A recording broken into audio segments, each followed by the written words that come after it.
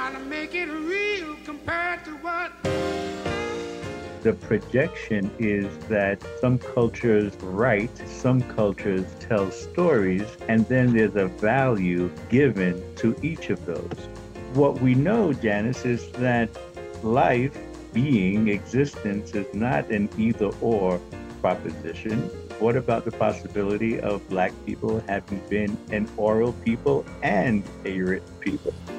Today on the Janice Adams Show, our guest is Max Rodriguez. He's founder and CEO of QBR, the Black Book Review.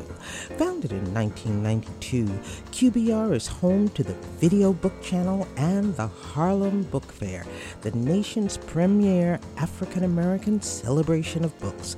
Coverage of the Harlem Book Fair, you may have seen it, is now an annual event on C-SPAN's BookTV.